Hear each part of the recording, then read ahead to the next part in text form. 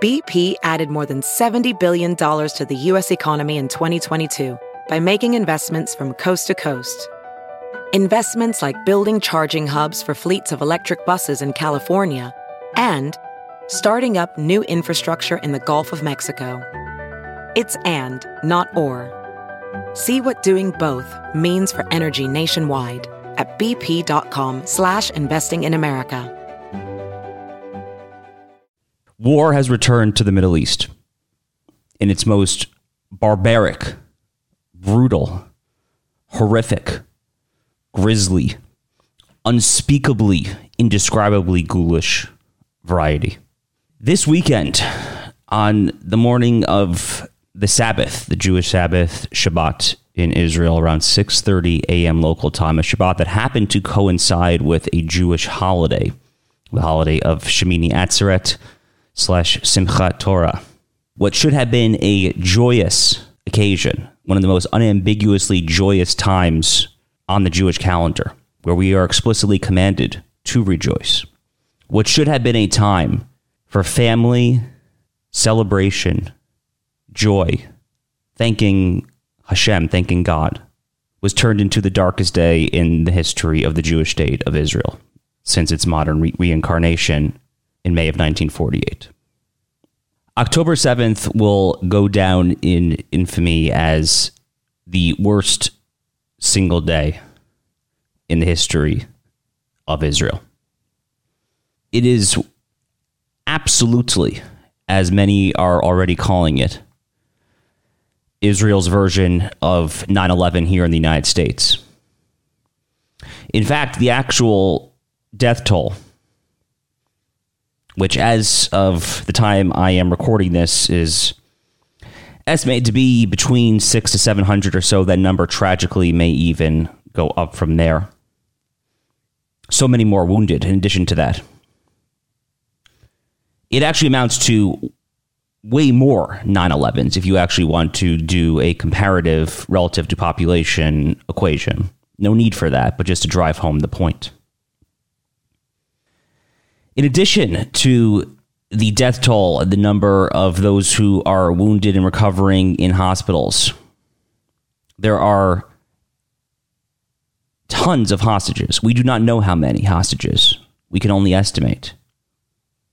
I've seen some estimates over 100, some under 100, but there are many, many Israeli bodies, both dead and alive, inside Gaza right now, inside that hellish terrorist Islamist overrun hellhole.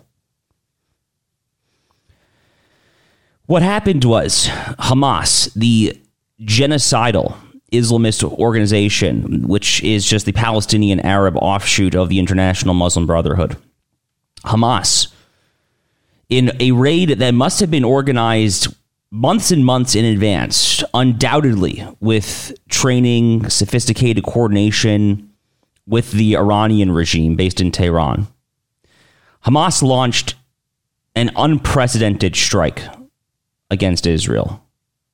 Qualitatively different, not merely in degree, but also in kind, than the previous Israel-Hamas skirmishes since that horrific outfit first took root in the Gaza Strip around 2007 or so.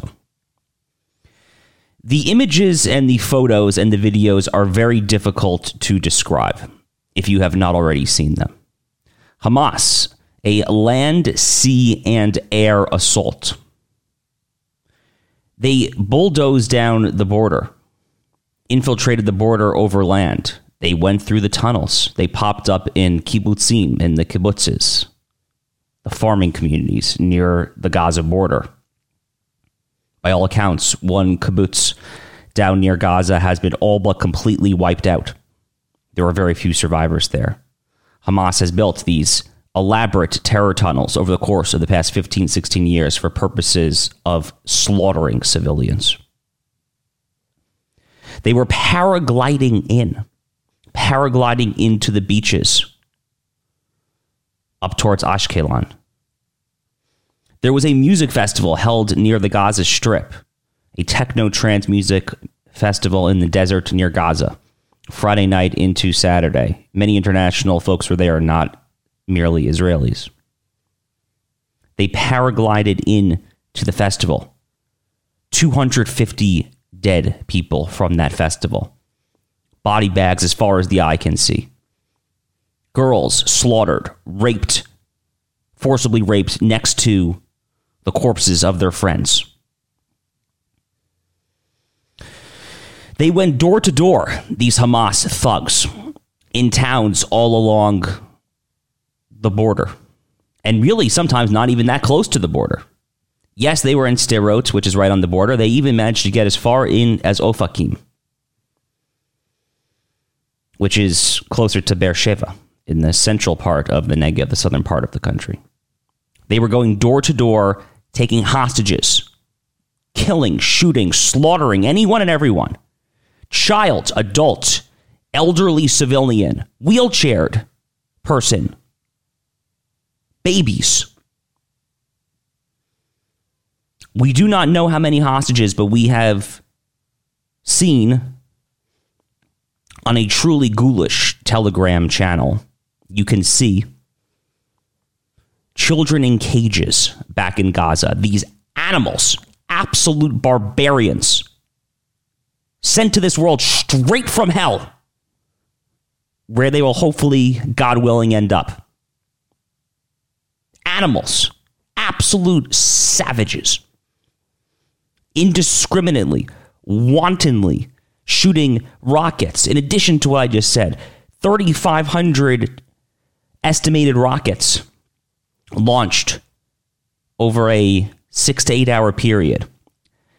The state of Israel has a strong, robust missile defense system called Iron Dome.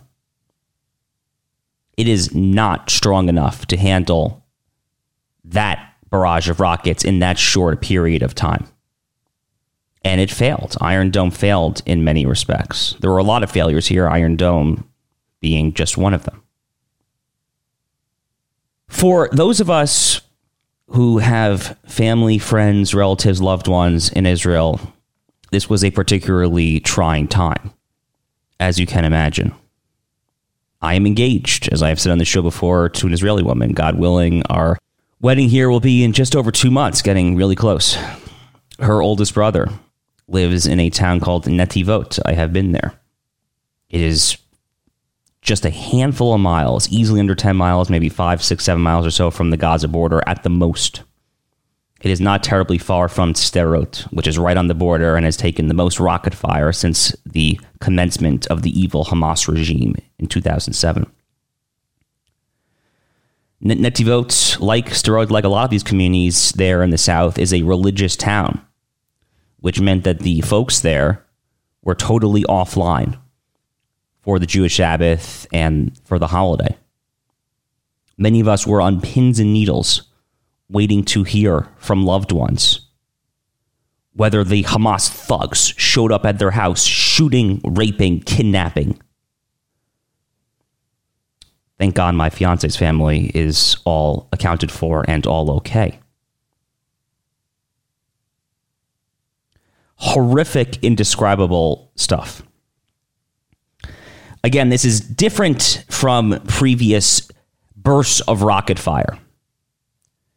They literally invaded by land, sea, and air. Boats, paragliding, drones. Hamas now has drones that we didn't previously know that they had. And popping up over the border, bulldozing the border at times, running right through, using the tunnels to pop up into the kibbutzim and elsewhere. Israel has formally declared war for the first time since the Yom Kippur War of 1973, which happened almost 50 years ago to the day. That is the last time that Israel has had an intelligence failure of this magnitude. We will get to that in just a little bit here.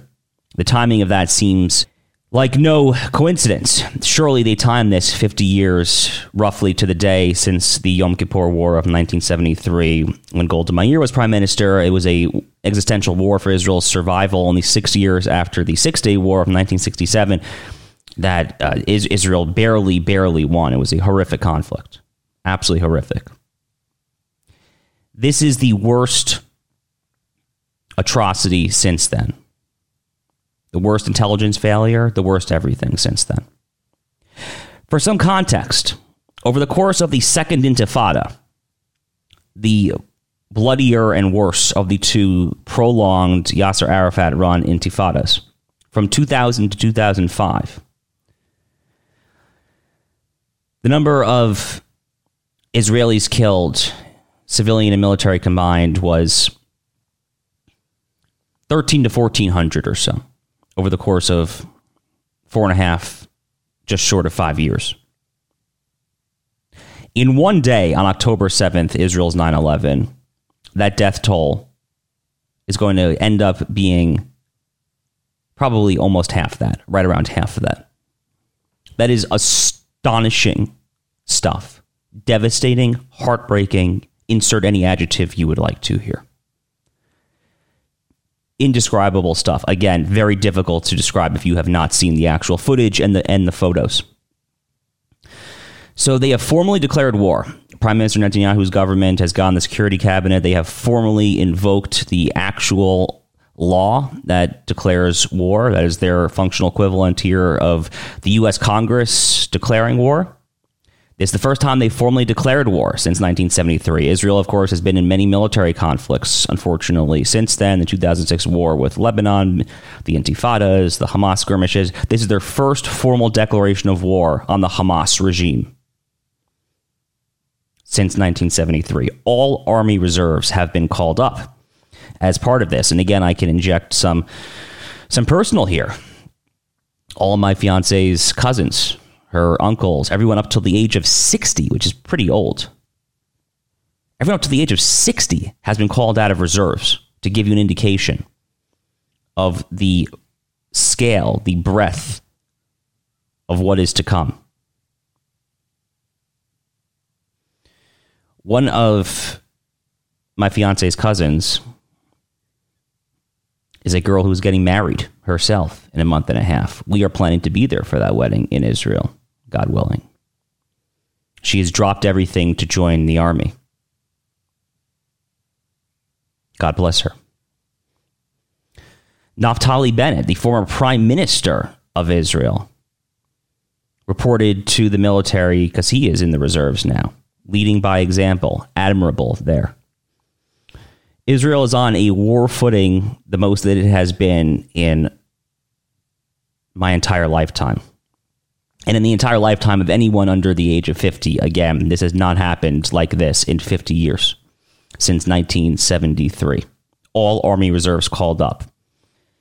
The tanks have gone south. The IDF tanks have gone south towards Sderot, toward the Gaza border. Prime Minister Netanyahu has warned civilians in Gaza to get the hell out of there. We will come back to this a little later in the show. This is going to be a long, sustained, serious military operation. It's important to point to some context here. This did not come out of nowhere. Israeli intelligence somehow was caught markedly off guard, but this obviously did not come from nowhere. In 2005, to go back and do a little history here, Israel unilaterally withdrew from the Gaza Strip in 2005. Around the time of the end of the Second Intifada, primarily oriented around Yasser Arafat and Judea and Samaria, aka the West Bank. And at this time in 2005, Israel voluntarily withdrew from the Gaza Strip as a down payment on peace, is what the advocates described it as. It was considered a massive about-face from Ariel Sharon, the one-time badass army commander from the Six-Day War of 1967, and at a time a super hawk when it came to the Lebanese Hezbollah issue, who had a bit of an about-face later in his life and led the unilateral disengagement from 2005. The IDF tore up religious Jewish communities in Gaza, synagogues, Jewish cemeteries, you name it. It was a down payment on peace, was what they said. It hasn't worked out, I think would be the understatement of the century. What was supposed to be the Singapore of the Mediterranean, a beautiful piece of land, The IDF left the greenhouses there for the Arabs to build beautiful plants, horticulture, cultivate the land, turn something really nice and do something really special with it. The Palestinian Authority, the faction led by Yasser Arafat and now Mahmoud Abbas, who was in like the 17th or 18th year of his 4-year term, something like that, they were unable to retain power in Gaza. And in the aftermath of a Palestinian-Arab civil war, the fanatical Islamist group Hamas took power. Why do I say that Hamas is a fanatical, genocidal Islamist group? Let me read you from the Hamas founding charter. This is the Hamas Covenant of the Islamic Resistance Movement from 1988. Quote, "The day of judgment will not come about until Muslims fight the Jews, killing the Jews, when the Jews will hide behind stones and trees. The stones and trees will say, 'O Muslims, O Abdullah, there is a Jew behind me, come and kill him.'" Let me be very clear here. The founding charter of Hamas, which has ruled in Gaza since 2007, was really when they took hold after their dust-ups with the Palestinian Authority. Their founding charter calls for not just the annihilation of Israel, but for the death of every Jew worldwide. This is a fanatical, jihadist, Islamist, ideological regime. This is not a reasonable player on the world stage, the kind of state actor that will abide by the dictates of game theory, mutually assured destruction, and all of that Cold War era geopolitical strategizing.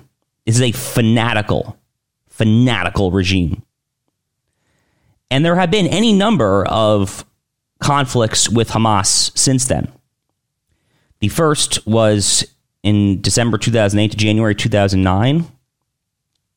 Operation Cast-Lead, I believe, was the IDF's name for that particular operation. That was the first of the Hamas conflicts, fairly shortly after Hamas came to power. There have been any number of others since then. There was Operation Returning Echo, a much shorter operation in 2012. There was Pillar of Defense, another IDF operation later in 2012. The longest Hamas war to date, prior to the one that we are probably about to witness, was Operation Protective Edge in the summer of 2014. I remember it very well, which lasted about 50 days before a ceasefire was reached. That was the last time that we saw tanks rolling in. It was the last time that there was a real land invasion into Gaza from the IDF. There have been any number, of course, of skirmishes since then. Hamas acts up willy-nilly whenever they want to rile up people in the West Bank to try to run to Jerusalem and go to the Temple Mount, what they call Al-Aqsa. March 2019, May 2019. Any number of other skirmishes since then. November 2019, that was Operation Black Belt from the IDF. Nothing compared to what happened here. Again, the sheer sophistication of these attacks, the fact that it was land, sea, and air. They went after individual commanders, individual IDF commanders, at least 4 or 5 of whom, by my count, have been dead. They targeted high-ranking IDF brass. You think Hamas could do that on its own? Are you kidding me? This has the Iranian regime's fingerprints all over it. All over it. Not just the land, sea, and air. Again, just the sheer magnitude. Over 700 dead is the more accurate number that I am now seeing. 2,500 wounded, an estimated 100 abducted. So an estimated 100 hostages, and already roughly half as many deaths as the entire Second Intifada combined, which lasted 4.5, almost 5 years. 2,500 wounded. Again, to call this their 9/11 on a statistical comparative basis would be underselling it. Iran, again, is behind this, obviously and transparently. The question is why? Why is Iran trying to do this? Well, a few reasons. Recall that Iran was just imbued with a $6 billion cash influx from the Biden administration, the Biden regime, along with Iranian prisoners who were here for legitimate charges. Those prisoners, along with the $6 billion in ransom, were shipped to Iran recently to get American prisoners out of Iranian prison. at a staggering price of $1.2 billion a hostage. Now, recall that Antony Blinken and the Secretary of State and the various other idiots who run foreign policy in the United States said that that money was only for humanitarian or medical purposes or something like that. Get the hell out of here, morons. The Iranians literally said they were going to use it for whatever the hell they wanted to do it. And if you don't think that that money helped fund and plan this attack, then you are a moron. The United States taxpayer, via the Biden administration's atrocities with the Palestinians and the Iranians, has directly helped subsidize this unprecedented assault. The single bloodiest day for the Jewish people since the Shoah, since the Holocaust itself. That is literally what happened here. That is literally what people are saying, and I have no reason to not believe it based on my own looking through and perusing of the data. Iran wants to do this now for a simple reason, in my estimation. To kill the increasingly likely, it seems, rapprochement, or the increasingly likely peace, more than rapprochement, the increasingly likely peace between Israel and the Kingdom of Saudi Arabia.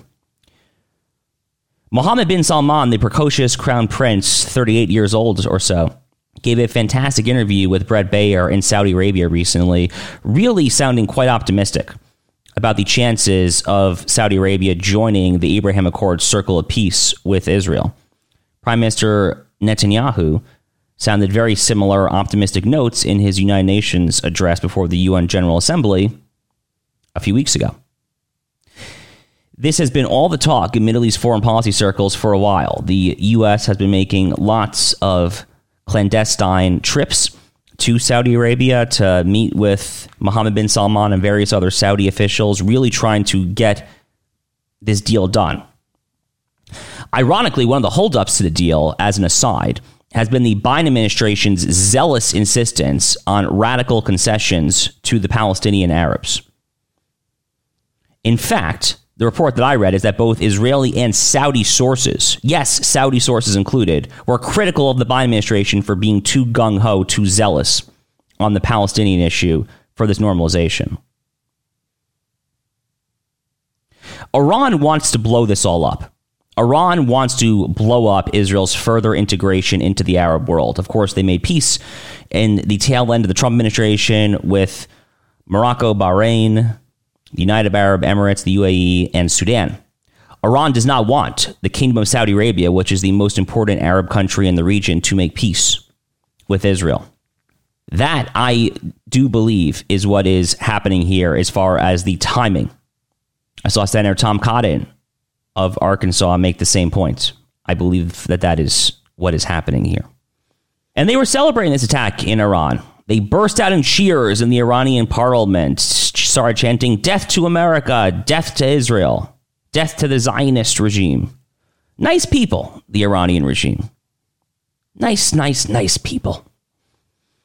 The same people that the Obama administration got into the Iran nuclear deal with, led by the useful idiot Robert Malley, who we now know, due to the intrepid reporting of Jay Solomon over at Semaphore, we now know was infiltrated by Iranian assets via a shadow group called the IEI, the Iran Experts Initiative. Basically, Iranian assets helped push Robert Malley into the Iran nuclear deal. Robert Malley is still the Biden administration to this day's point man when it comes to Iran.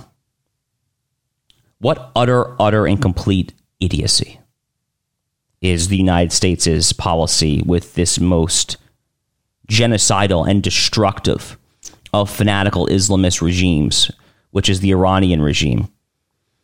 Iran is the essentially sole and exclusive funder of the Hezbollah, Shiite supremacist fundamentalist Islamist group that has de facto control of Lebanon and has tens of thousands of precision-guided missiles aimed into the heart of Israel from Lebanon. Horrifying stuff if Hezbollah drops into this conflict, if they jump in.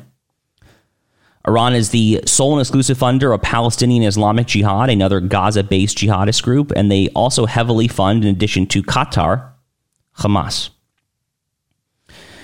Make no mistake about it, this is Iran.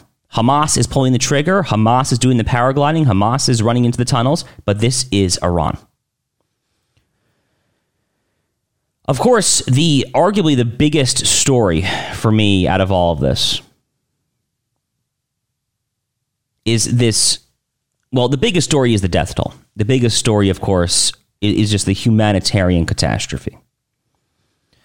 But after that, one of the biggest stories to me, maybe the biggest story, is this failure of Israeli intelligence. How in the world did they miss this? We're talking here about the country that had 18 trucks, if I remember the number correctly, in Tehran in 2018 to basically ferret out top secret Iranian nuclear documents going back 25 years. Back in 2009, 2010 or so, Israel, of course, had the Stuxnet virus, a computer virus, to stop the turnings of the centrifuges in the Iranian nuclear program. Going back essentially to the founding of the modern Jewish state in 1948, Mossad and Shin Bet, the domestic security service in Israel, have been among the most vaunted in the entire world. Mossad, for lack of a better term, is badass. Badass as hell. As is the IDF, of course, the military itself. Well, what the actual hell happened here? Were they just sleeping? People paragliding in to shoot up a festival? Are you kidding me? Who was guarding the borders? Where were the drones? It's completely inexplicable on all fronts. The intelligence failure, the military failure, the lack of being there to prevent this or just stop it once it started. Again, this took months and months of planning. This was not a drive-through by night, little blip on the radar, rockets falling into Sderot or Ashkelon. This was months in the making with a state actor, the Iranian regime, helping them. It is completely and utterly inexplicable that this intelligence did not cross the paths of fairly high-ranking people at Mossad and or Shin Bet, IDF, all of the security and intelligence establishment there in Israel. Completely inexplicable. What that means, if I understand and I'm assessing the situation correctly, is that the intelligence was seen by someone and yet was dismissed as frivolous. The question then is why? How in the world did that possibly happen? Well, Hanlon's razor, never assume malice when you can just assume incompetence, I'm paraphrasing that, would suggest that it really just was that it was just rank incompetence. That some idiotic decisions were made, and the intelligence that was seen by at least some, if I am assuming correctly that it was there, was just dismissed as frivolous. Or, God forbid, it just somehow didn't cross their desks in the first place, which I truly find impossible to believe. But again, because the Israelis are really, really good at this sort of thing, I'm not sure that I can buy that either. We do not know, obviously, what happened, and that's going to be a conversation over the next few months. Is Israel's going to have to do a lot of hard, difficult, introspective work, figuring out what the hell went wrong here from a security and intelligence perspective. But I have two possible theories as to what, other than rank incompetence, might have gone wrong. Recall, as we discussed on the show a little bit, that Israel has been in the midst of a roiling judicial reform domestic crisis for much of this year. The Netanyahu government, led by a Knesset member named Simcha Rothman and the Justice Minister Yariv Levin, has pushed a series of reforms initially to the horrific status quo when it comes to Israel's out-of-control Supreme Court, which is a totalitarian institution at this point, following the 1990s judicial revolution self-proclaimed by former President, Chief Justice of the Court, Aaron Barak. Nonetheless, despite the very mild incremental nature of these reforms, and especially the fact that the only actual legislation they passed was about as small ball, incremental, really nothing burger as it gets, there have been these horrific protests where the lefties, funded primarily by George Soros and left-wing zealot former Prime Minister Ehud Barak, a total dolt. These protesters have been shutting down the airport, shutting down highways, causing all sorts of unprecedented domestic anarchy this year.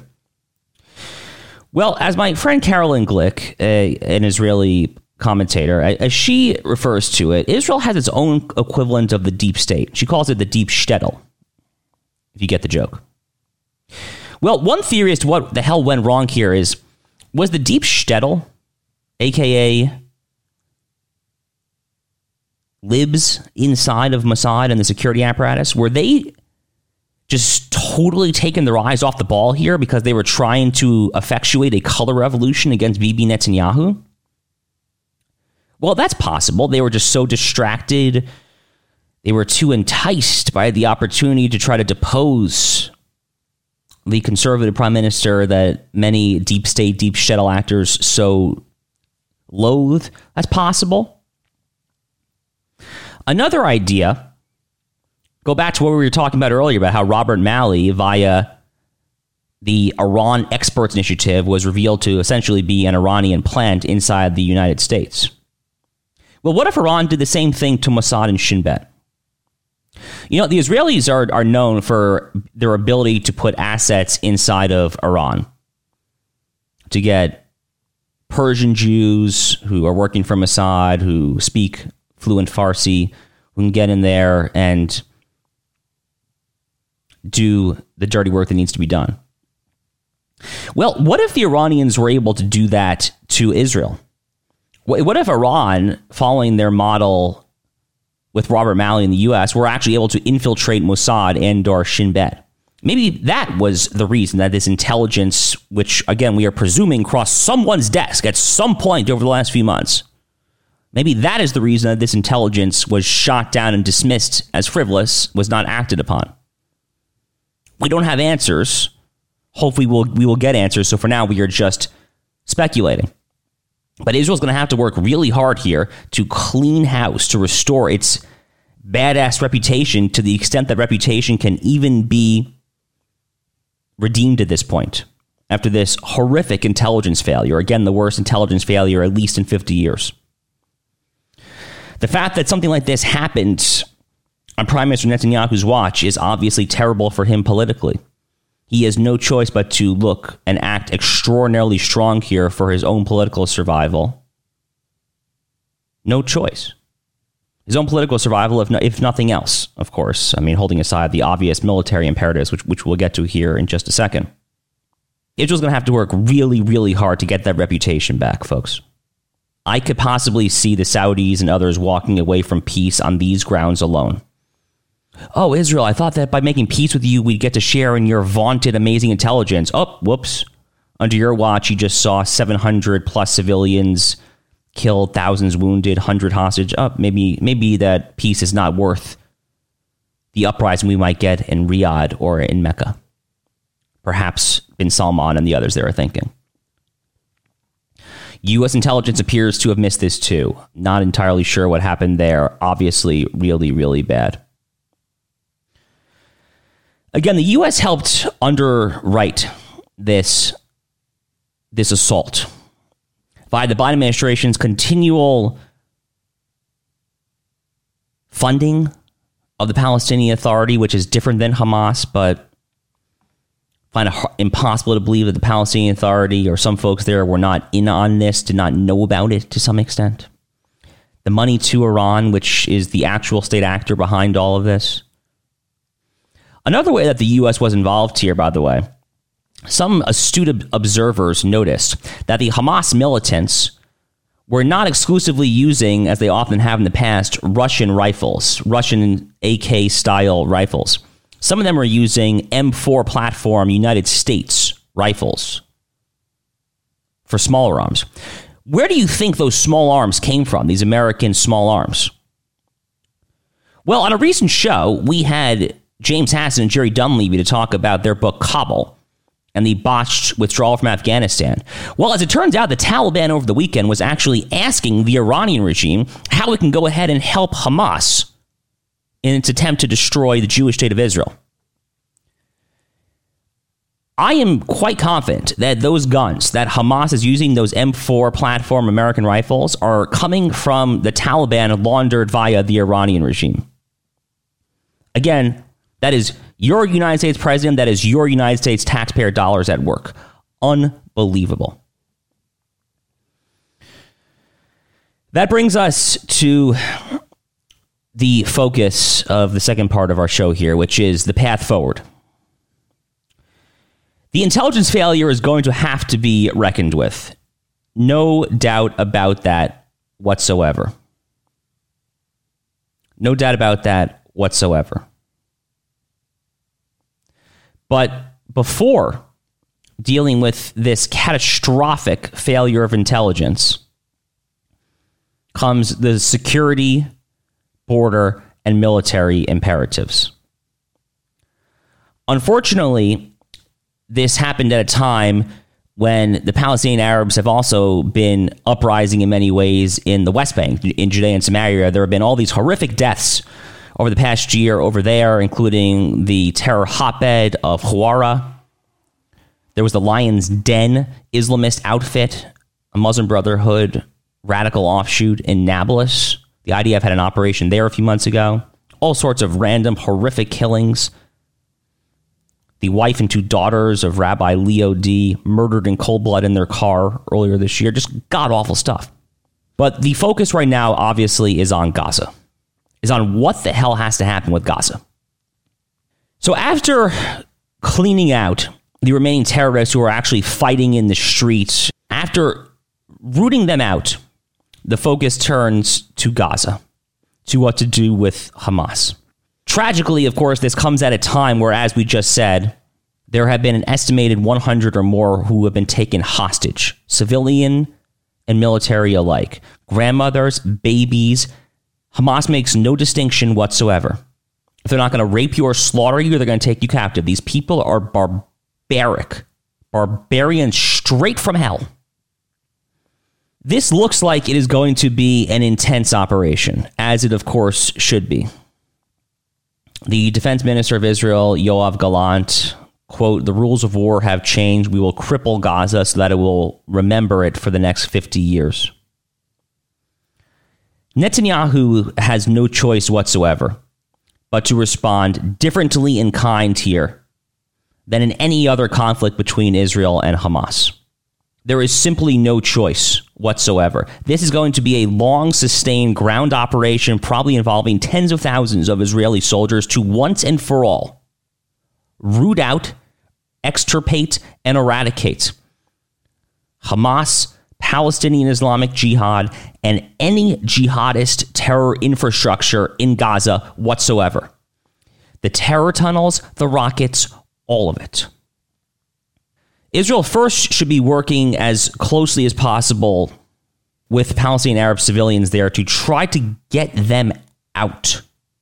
Get the civilians out before this thing really picks up in earnest. Ideally, of course, they go to the state attached to it next door, being Egypt. Not that Egypt wants them, but I have seen that Egypt and Jordan, Israel's first two peace partners from the late 70s and mid-90s, respectively, apparently they are working with Hamas to free the hostages, so that is good at least. Not that Egypt wants to take any of these Palestinian Arabs in Gaza. They're the people that no one in the Arab world wants. They're the least sympathetic people imaginable in this part of the world or anywhere.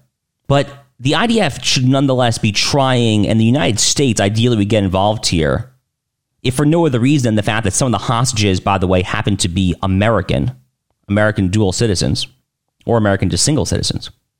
So ideally, Israel and the U.S. would be working with Egypt and President el-Sisi there with some combination of carrots and sticks to try to get them to take in as many Palestinian Arab civilians as possible before this thing really starts to escalate in earnest and the bombings start to get intense. Whether that can happen, I don't know. But one preliminary focus needs to be on getting as many civilians from Gaza out as possible. More to the point, after they have been evacuated as many as possible, raise and flatten to the ground as much as needs to happen. This simply has to end at this point. There is no more mowing the lawn, which is the jargon that the IDF sometimes uses for these recurring missions in Gaza to bomb some assets in response to a barrage of rockets. No more mowing the lawn. What Hamas has done here is different in kind than any other war. There is no more of the status quo. The rules have changed. No country should ever live in fear of rockets raining in on your town, of jihadists shooting up a music festival off a paraglider. Are you kidding me? Enough is enough. You know, my friend Joel Pollack, the senior editor-at-large of Breitbart, a religious Jew, he actually weighed in over the weekend. He, by his own admission, he actually broke the Shabbat and holiday to deliver this news. So here is what Joel Pollack said. He tweeted on Saturday, quote, "I have broken the Sabbath and Jewish holiday to deliver this message. Israel should wipe out Gaza, allow 48 hours to evacuate women, children, and the elderly, destroy everything that remains, plow it under, and annex it to Israel. This is the end for Hamas and Palestinian terror." That is essentially where I come down on this.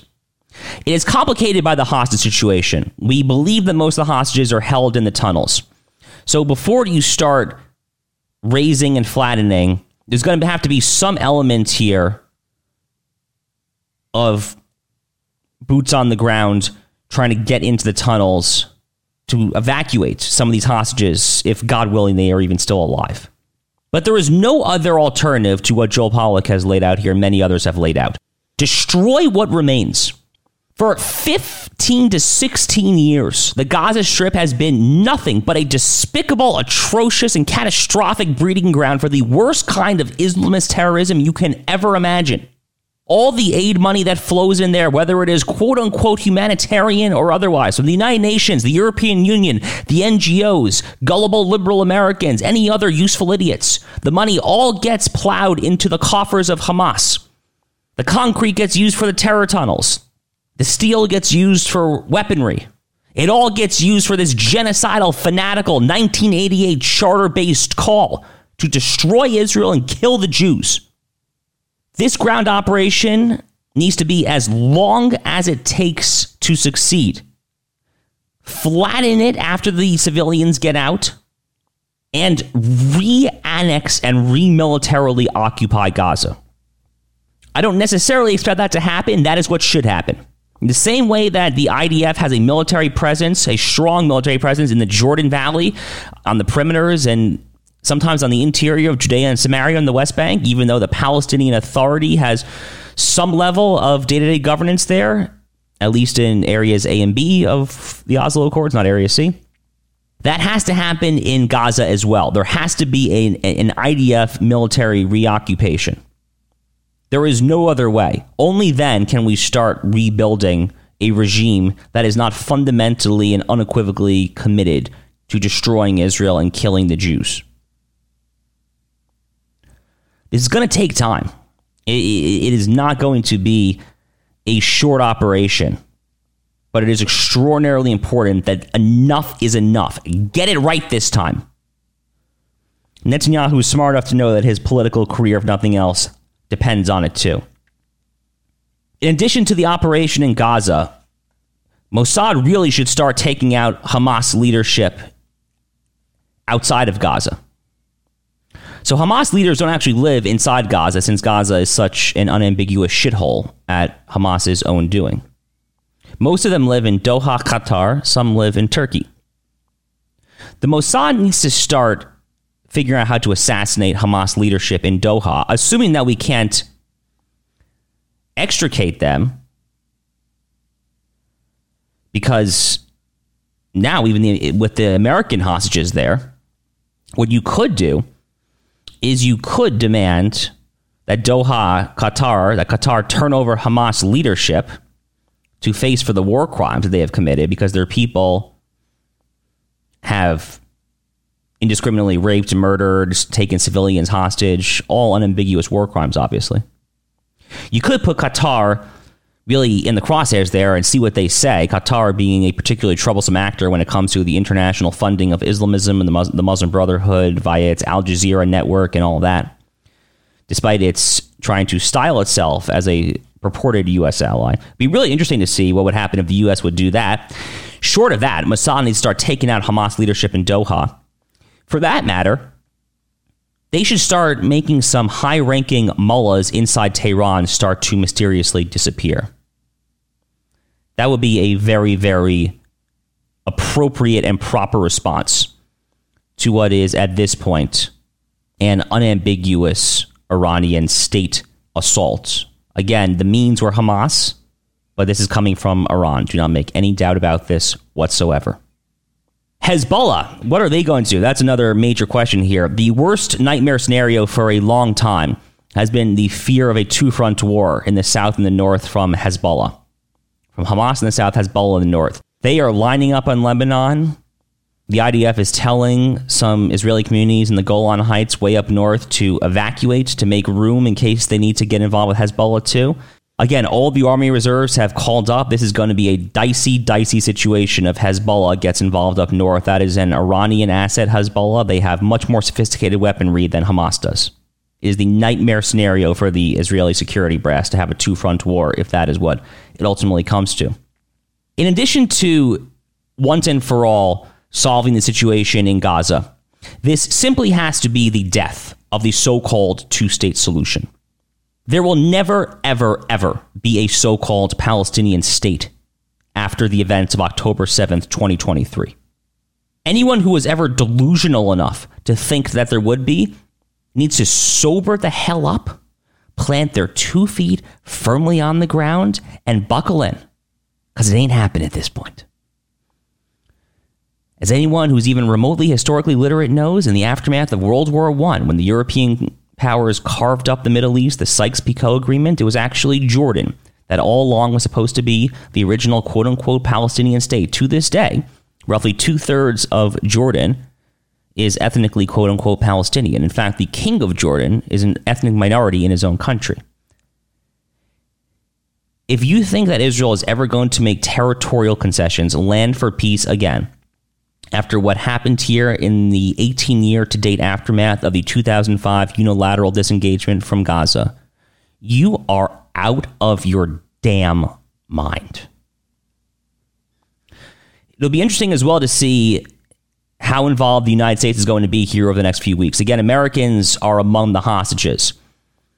There will be no American boots on the ground. Israel would never even accept that, even if that were a possibility. But the fact that there are Americans among the hostages should militate in favor of heightened United States activity, whether it is intelligence, whether it is diplomacy covering for Israel, whenever the inevitable outcry comes from the idiots in the UN, the EU, Brussels, Turtle Bay, all of that. How will this change U.S. policy towards Iran? Well, that's a major question as well to follow here over the next few months. This came from Iran, no doubt about it. Will the Biden administration finally start its ceaseless flirtations with the world's #1 state sponsor of fundamentalist jihadist evil, the Iranian regime? We will see. But if they were ever going to do so, the revelations of the Iran Experts Initiative, Robert Malley's previous suspension of his security clearance earlier this year, and now this, that really, really ought to do it. As far as finally, once and for all, getting the Biden administration away from this outrageous flirting with the fundamentalist zealots in Tehran. The weeks ahead are going to get ugly. Right now, leftists in the United States and elsewhere are saying the same thing. The usual idiots who call for the two-state solution, who exude all sorts of pro-Palestinian Arab sympathy. Right now, they are mostly, not exclusively, but mostly saying the right things. The Biden administration thus far, aside from some tweets to the contrary, are mostly saying the right things. The European powers are mostly saying the right things. The Reichstag, the German parliament, even lit up in the Israeli flag. Pretty wild, given the history, the extraordinarily bleak and tragic history of the Jews in Germany. How long will this Western support actually last? Will it last long enough for Israel to actually do what needs to be done in Gaza and elsewhere? Remains to be seen. Certainly within a week of the tanks rolling into Israel, of the bombs starting to drop, of the buildings starting to be razed, of what needs to happen to fundamentally once and for all end this cancer to the world that is Hamas, this cancer to the world that threatens Israelis' day-to-day existence every single day, this cancer to the world that denies every single Palestinian Arab civilian inside Gaza, him or herself, the ability to lead any kind of fruitful, productive, or meaningful life. Will the Western powers support Prime Minister Netanyahu's seeing through this mission, this noble, just, righteous, proportionate response? I don't know, but they really, really need to. And the United States, because, again, of the hostage situation, the fact that its citizens are there in the terror tunnels underneath Gaza, has no other choice. This is a completely unambiguous conflict. I make fun sometimes of some neoconservative commentators for trying to paint every kind of foreign policy conflict into a very neat dichotomy of World War II style all-out good versus all-out evil. The Ukraine-Russia fight would be one example that I don't think necessarily fits into that oversimplified paradigm so easily. One fight that does fit into that oversimplified paradigm remarkably easy is the Israeli-Palestinian conflict in general, and especially Israel versus Hamas, for God's sake. This is a morally unambiguous fight. You have a peaceful people trying to live their lives. The modern state of Israel having given so much to the world when it comes to the technology industry, so many other innovations and advancements in science, medicine, technology, robotics, you name it. And you have a cancerous Islamist genocidal hellhole dedicated to indiscriminate death, destruction, despair, wanton raping, pillaging. This is an unambiguous fight. And anyone who is trying to make this fight out to be more complicated than it needs to be is an absolute moron who you should promptly unfollow and or block. Get those morons out of your life. No one has time for that shit. It's going to get ugly, again, as I know all too well via my fiance and her family over there. We'll conclude this show with a prayer for the men and women of the Israel Defense Forces. He who blessed our forefathers, Abraham, Isaac, and Jacob, may he bless the fighters of the Israel Defense Forces who stand guard over our land and the cities of our God, from the border of the Lebanon to the desert of Egypt, and from the great sea unto the approach of the Arava, on the land, in the air, and on the sea. May the Almighty cause the enemies who rise up against us to be struck down before them. May the Holy One, blessed be He, preserve and rescue our fighters from every trouble and distress and from every plague and illness. And may He send blessing and success in their every endeavor. May He lead our enemies under our soldiers' sway, and may He grant them salvation and crown them with victory. And may there be fulfilled for them the verse, for it is the Lord your God who goes with you to battle your enemies for you to save it. Now let us say, Amen.